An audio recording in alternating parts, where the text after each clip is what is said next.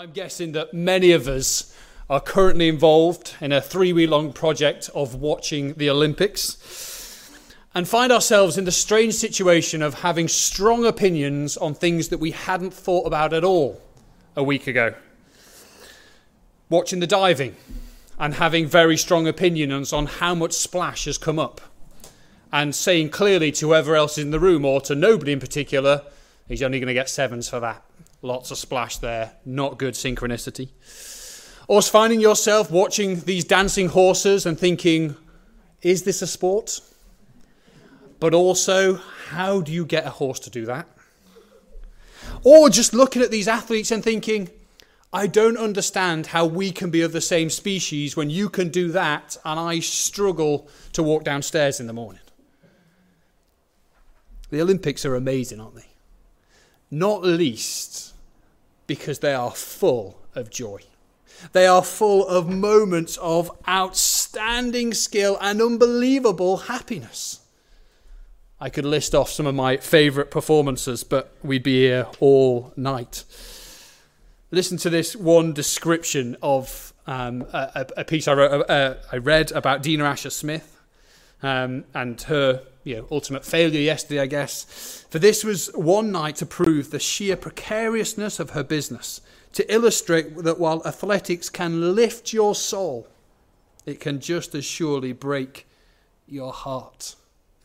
But I thought that line, it can lift your soul, I think that's why so many people who maybe never watch any other sport, get so into the Olympics. Those moments where you can see people smiling through their masks and the shared delight in the success of others. Maybe you're watching this afternoon the men's 100-metre final, and just before was the men's high jump, and both won by Italians. And as the sprinter runs over the line, the high jumper's there waiting to give him a hug, probably breaking all sorts of COVID protocols. But that shared excitement and happiness, that when somebody gets to a final they weren't expecting to get to, or when somebody wins a bronze medal out of nowhere, let alone those gold medal winning moments. And it plays into this question that we're asked constantly, whether literally or implicitly, don't you just want to be happy? Don't you just want to be happy? To have the smile that lights up a room. To be the sort of person that when you're around others, everybody feels warmed by your sheer presence. Advertising companies very much play on this human desire to be happy. And so they try and sell us sofas and shampoo and promise us that if you have this product, then you will be happy. Don't you just want to be joyful? Don't we all want to be people that are full of joy? Joy is, according to Galatians 5, a marker of the Christian. One of the fruits of the Spirit that we are looking at over this summer. A characteristic of a new life that people have been called to if we follow Jesus. A marker of a changed heart. The work of God in the life of people. Those who follow Jesus will be joyful people. But what is joy? Let's think about defining it. I think sometimes it's easier to recognize joy than it is to actually describe it or define it, certainly. In the Bible passage that Hannah just read to us, we heard Peter, the author of this letter that we've just read a section of, use the adjective inexpressible as a description of joy, which is a little bit less than comforting when you want to preach on it, because that doesn't really help you. And yet, in a sense, I think that's exactly something of the nature of joy. It's hard to put your finger on it. And what's the difference between happiness and joy? Both are feelings, both are emotions, both come on a scale from slight to overwhelming. I think fundamentally happiness and joy are the same thing. But when the Bible speaks about joy, it takes it up above the level of what we normally think of as happiness. It talks about a happiness that supersedes or rises above circumstance. Joy empowers people. Joy exalts and shares itself out. Joy overflows to other people. And I think at this point you're thinking he's got no idea how to define joy. And maybe you're right. The Bible, and Jesus in particular, gives us pictures to describe what joy is like. He says joy is like a feast where there's so much food and so many different types of food. And you walk in and you just think, wow, and the wine is overflowing and the guests are too numerous to count. Joy is like a family. To know and to have loved ones, to be accepted and to belong. To know safety and peace in the ongoing presence of those who love you. Joy is to be found. Jesus tells parables about people who find things and their response is to well up with happiness. He describes a shepherd who finds a sheep that has been lost. Jesus describes a woman who's lost a coin of great value and then she finds it. And it's almost like Jesus is trying to get us to imagine the look on the woman's face.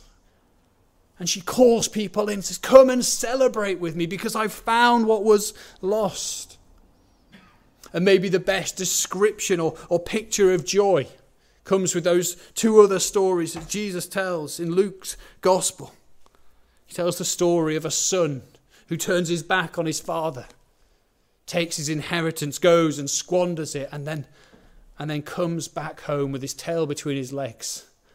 And the father runs towards him and wraps his arm around him. There's family. And says, we need to have a party because my son who was lost is now found. Joy is a feeling, an emotion that is felt and then explodes out. Joy is happiness, but when the Bible talks about joy, it ties our happiness to a God who has made us and knows us and cares for us and loves us. That's something of what the Bible says joy is. Can you feel it? Do you know it? Do you want it?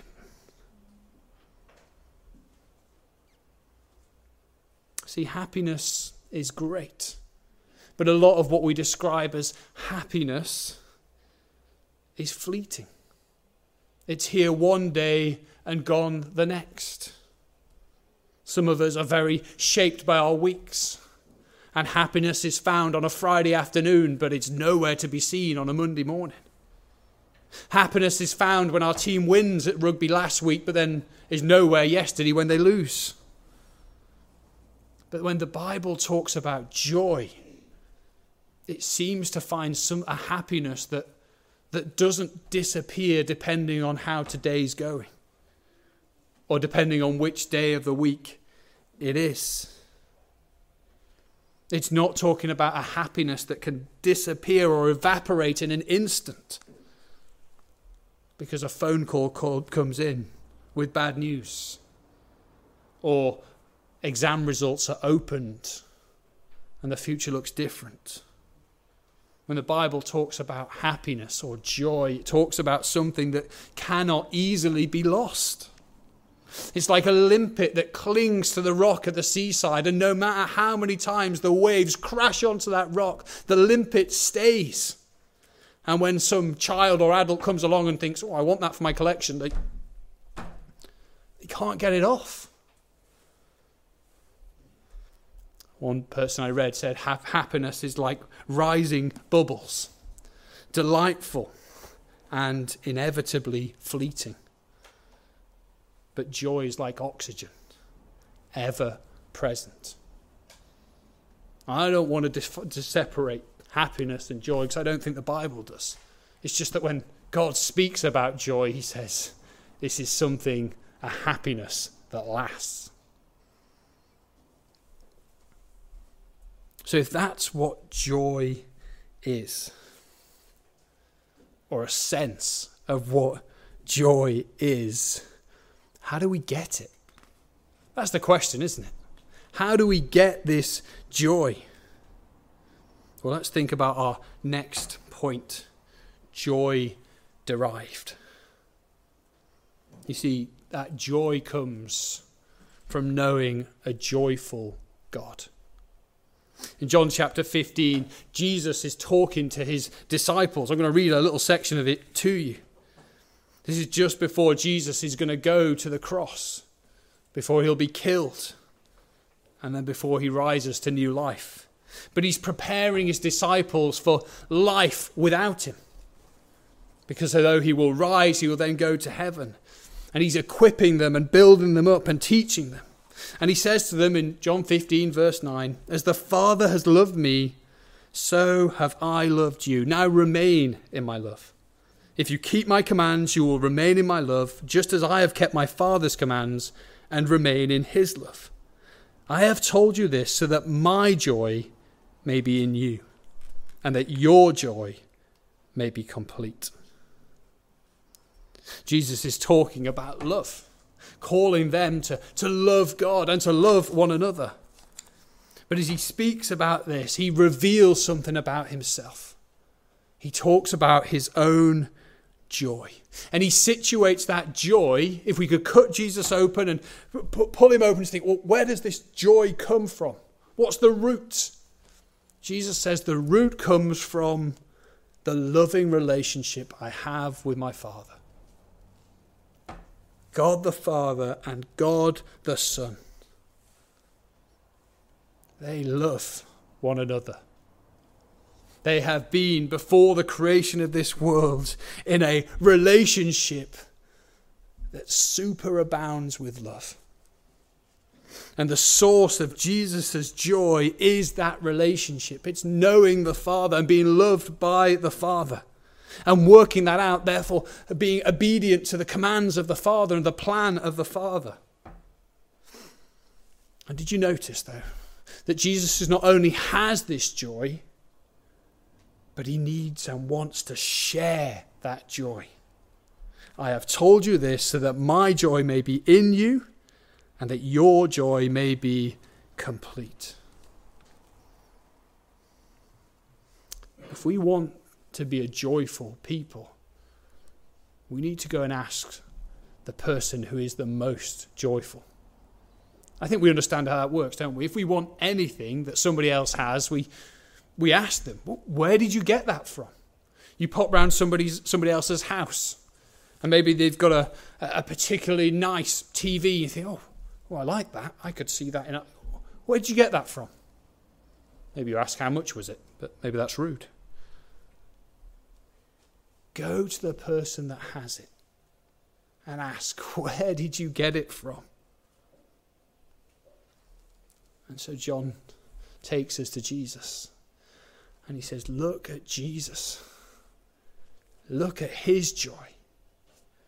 Jesus is the most joyful man to have ever lived.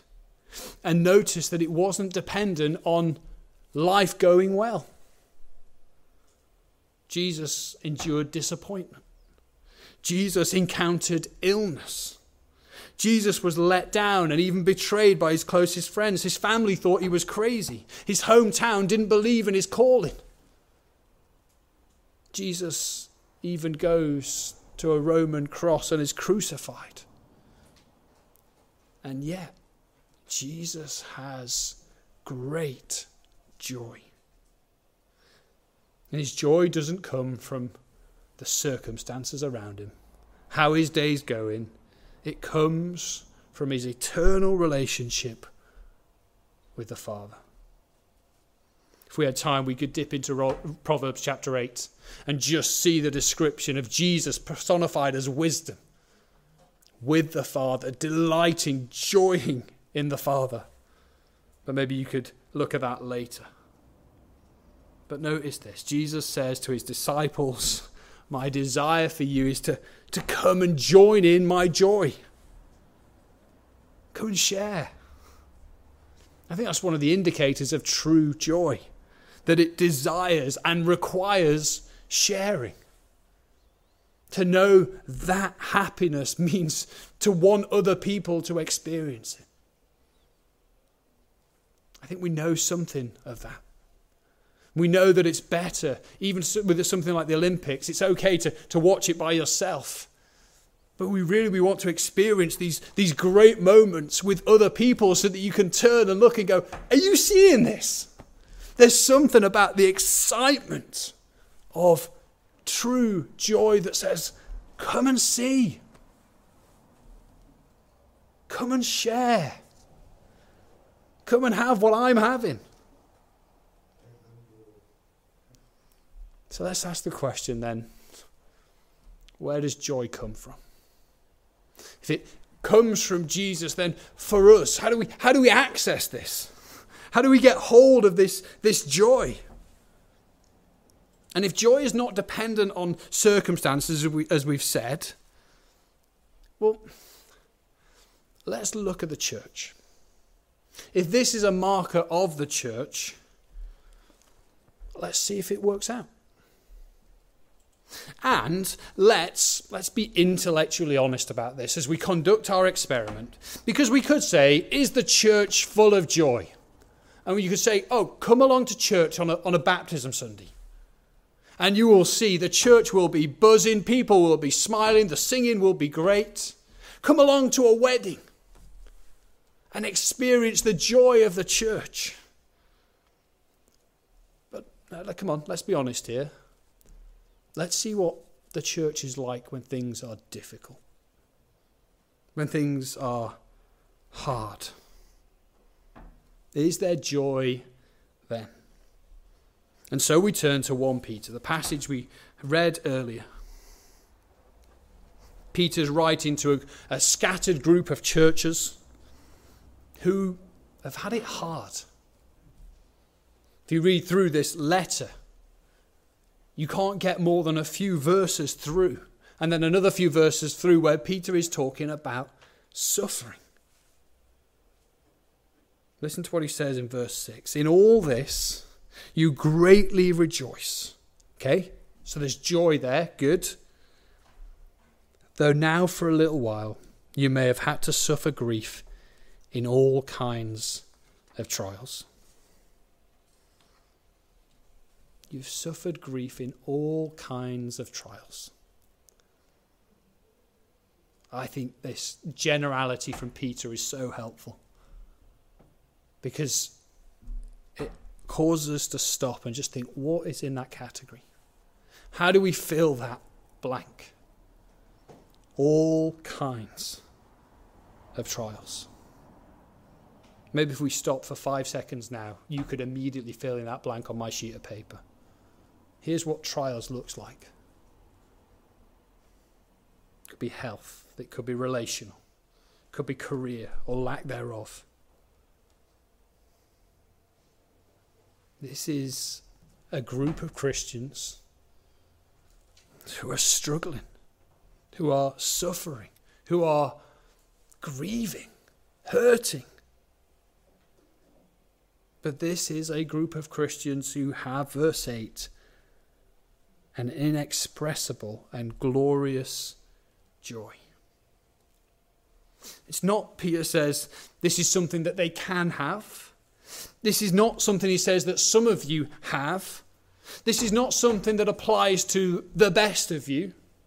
This is not a category of the super spiritual, super strong Christians amongst you. This is not just the leaders amongst you. You Christians have an inexpressible and glorious joy. You who have and are and will suffer. And he's going to ram the point home. He's going to keep talking about hardship and suffering because that's the experience of their lives. But he can say you have an inexpressible and glorious joy. If 1 Peter was a Twitter account, it would have #suffering in its bio. Because it's always there. But the Spirit of God is at work in the church. And so they have joy. And so they rejoice. Why? Well, I think Peter helpfully says this is about the past, present, and future. In these verses, he gets them to look back, to look forward, and to look at what is happening right now.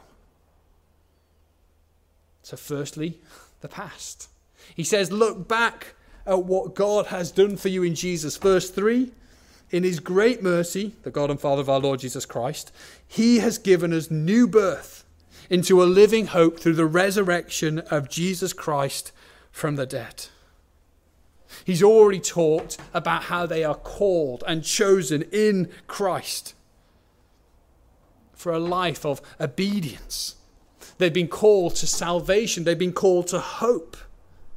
And it's nothing to do with them. It's all to do with what Jesus has done. It's his mercy, his sacrifice, his death, his resurrection. Our joy comes from the fact that God has done all of this. As we stand in the moment of today with today's circumstances and today's problems, we need to look back to what God has already done in history through the person of Jesus Christ.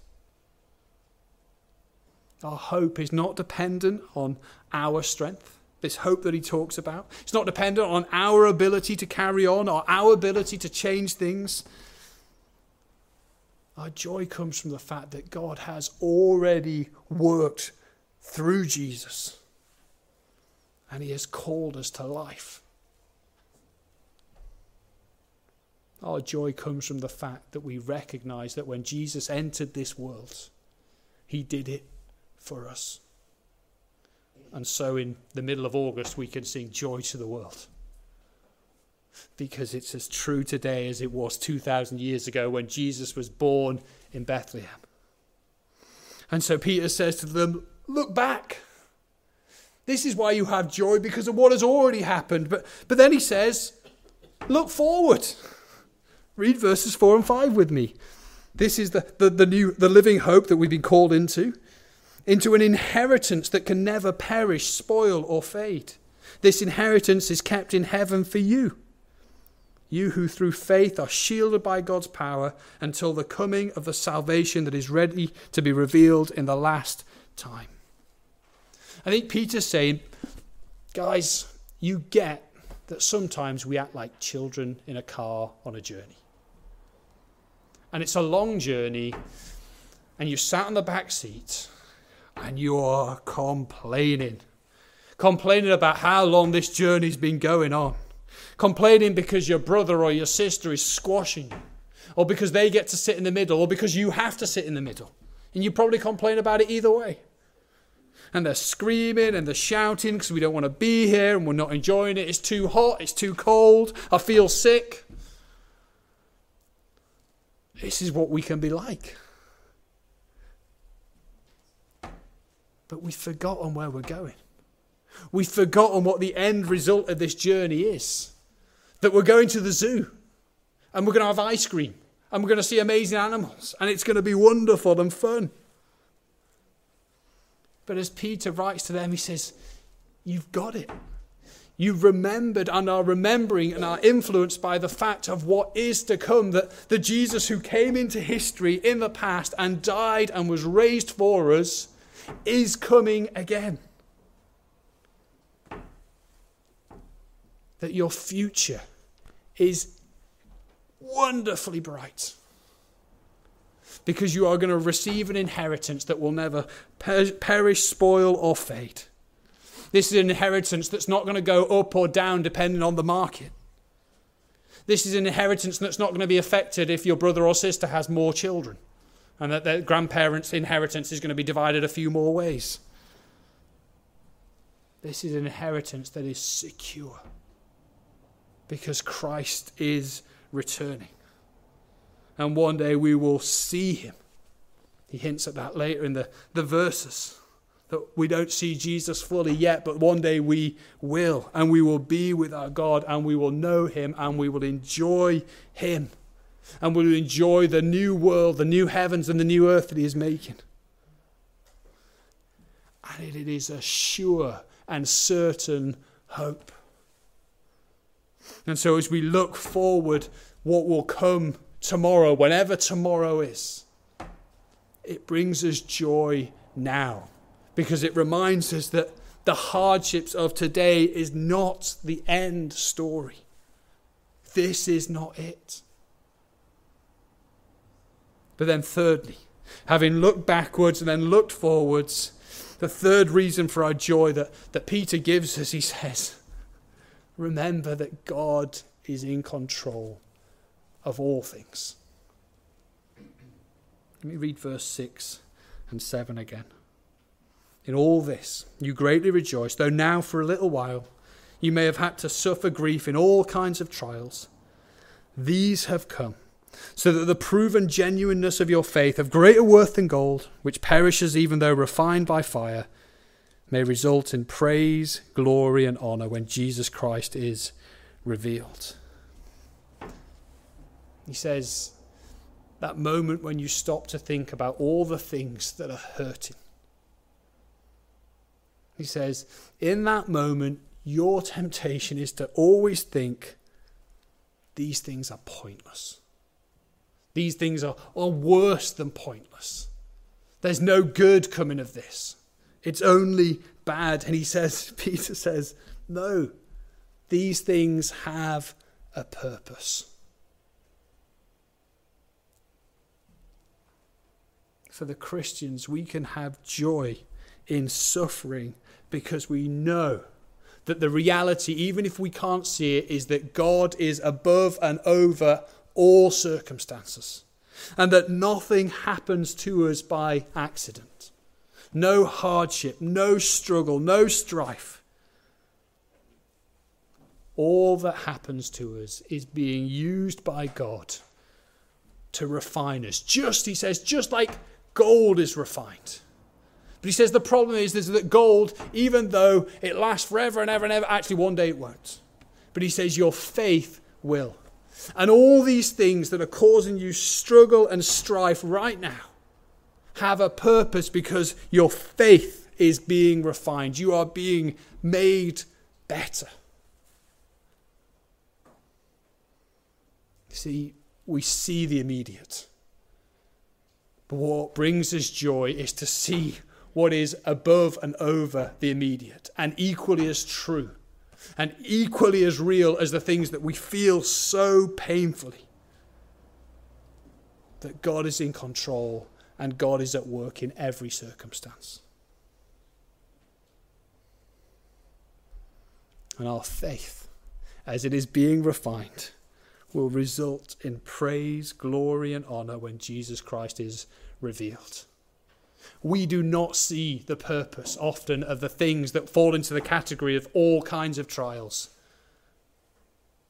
But Peter says this brings us joy, knowing that the ultimate goal and outcome of all these things is that our faith will be refined and it will be to the praise and glory of Jesus. That there will come a moment when Jesus will stand and it will be seen by all people how good he is, how great and glorious he is. And at that day, we will not look back on any grief, any hardship, any suffering, and not say, it was worth it. It was worth it for Jesus.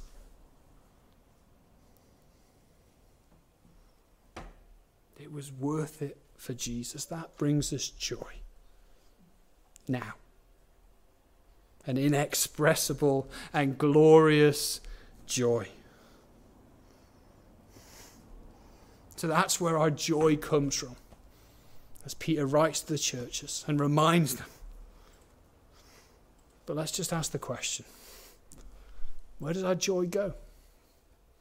Maybe you're a Christian here and you've been a Christian for a long time, or maybe a short time, and you just think, I don't feel particularly joyful.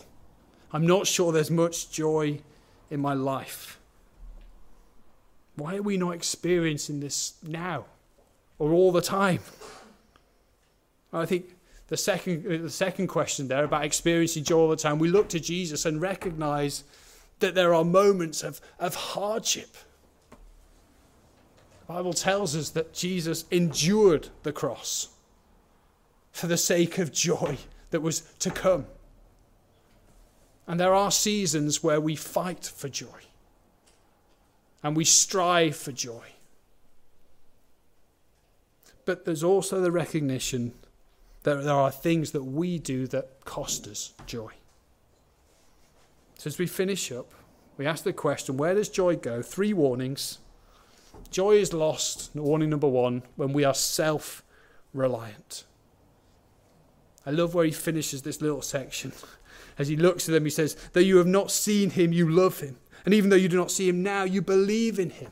It's all Jesus focused.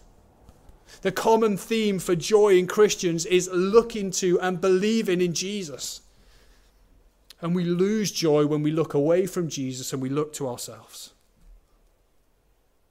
When we look at our goals, our strengths, our weaknesses, our successes.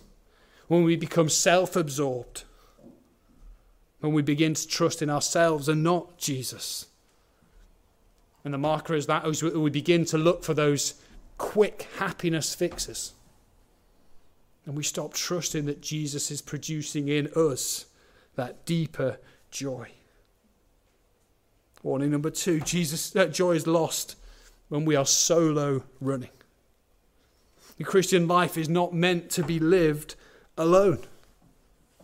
If joy doesn't have that opportunity to overflow and to be shared with others, and similarly to be in the place where other people's joy overflows into us, well, then joy dries out.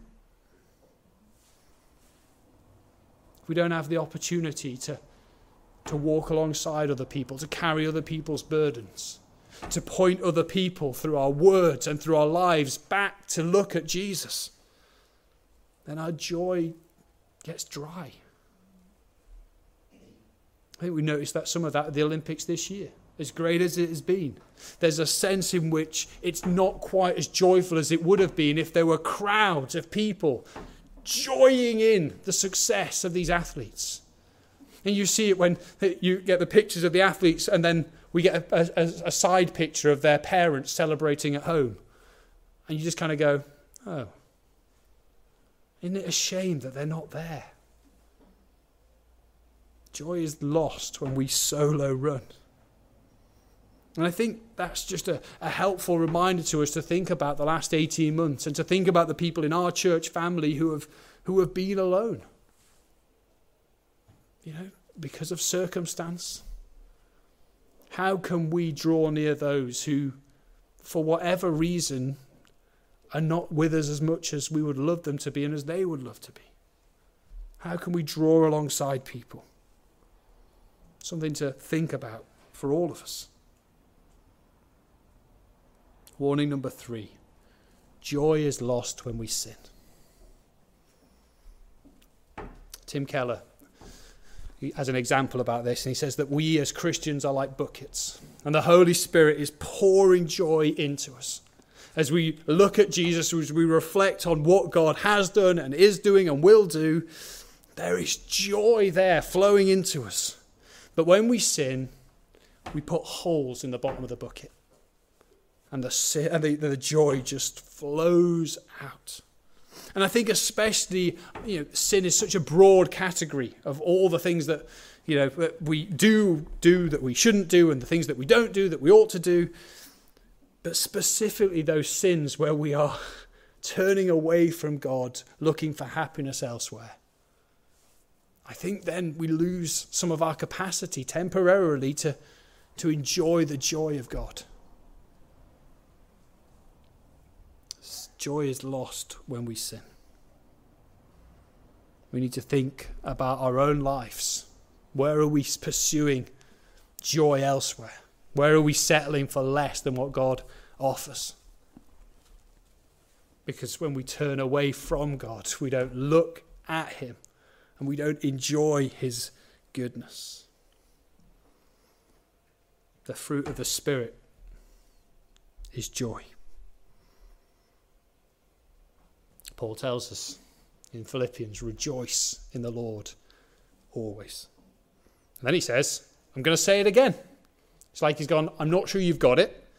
You're a bit dull. I think that's how I read it. Rejoice in the Lord always. There is never a point where it is not true that we can't look into the past and see what Jesus has done. And there's never a point where we can't look to the future and see what Jesus will do when he returns. There is never a time not to be joyful, not to trust in God's ongoing sovereign and providential care for us, no matter what today's circumstances hold. So rejoice. Sing to our God. Sing to one another and call each other to joy. Share your joy with others so that they too might rejoice with you. It's not a bad tagline for what evangelism is. Sharing the joy we have in Jesus with people who are searching and seeking for a joy that does not run out. Let's pray.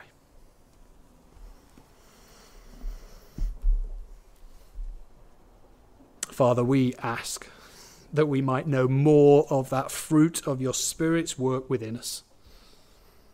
He who has joined us to Jesus, he who is at work in us, causing us to have faith, revealing the work and words of Christ, making them true in us, and consequently giving us the joy of Jesus. Father, we pray that we might know more of that joy.